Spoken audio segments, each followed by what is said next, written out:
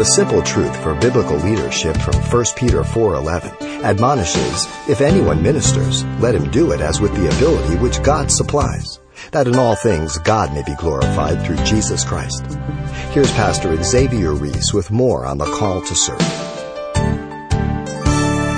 D.L. Moody once said, quote, "The measure of a man is not how many servants he has, but how many men he serves." Ask yourself a question. Are you a servant of people, or are you always looking for people to be serving you? Look to your life. Now, you should see in your life that people do serve because they love you, but that's not the nature of your life. If you're only a taker, that's no good. You've got to be a giver. You've got to be a servant. We need to recognize the privilege in serving the Lord rather than an imposition. David said, "Who am I, Lord? Who am I?" Remember when God told him he was going to build him a house in 2 Samuel 7? And he couldn't build a house himself, but God was going to build it. David didn't go, "Oh, Lord, I can't believe." He says, "Who am I?" It is a privilege to serve, not an imposition. Lord, you call me? You call me to serve in your house? Man. Isaiah said, "Here I am, send me." Remember Isaiah 6?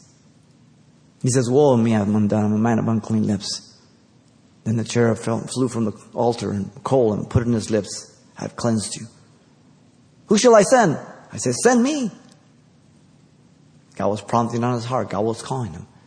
He responded.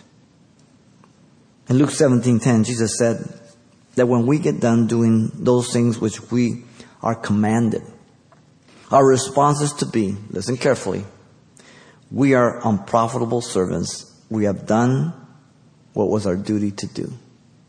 Well, that's perspective. We are called to serve in partnership with others, not a one-man show. Always remember that. Recognizing the uniqueness, the diversity of our calling gives that magnifies the unity of the body for effectiveness. Romans 12, 1 Corinthians 12, 13, 14, Ephesians chapter 4, 1 Peter 4:10, the gift that one has, at least one gift. Every member of your body has a function, and they all work coordinating to the whole body. The head controls it. No part in your body is useless. It's all there for a function. And they're not in competition, but they're in completion of each other. They work coordinating for the full efficiency of the body. Can you imagine you mowing the lawn, you cut your left toe, and the rest of the body says, "Hey, there you go, stupid, but you shouldn't have got in the way." They're not. No, the first thing you do is those hands grab that toe. Help! Let's help him quick, because if he gets hurt, we get hurt. And the illustration of the body is given to us. Why don't we get the picture? Every member edifies one another. You've been listening to Simple Truths, a daily devotional with Pastor Xavier Reese of Calvary Chapel, Pasadena. Join us Sunday evening, August 6th, for our next concert outreach featuring the music of J.J. Heller.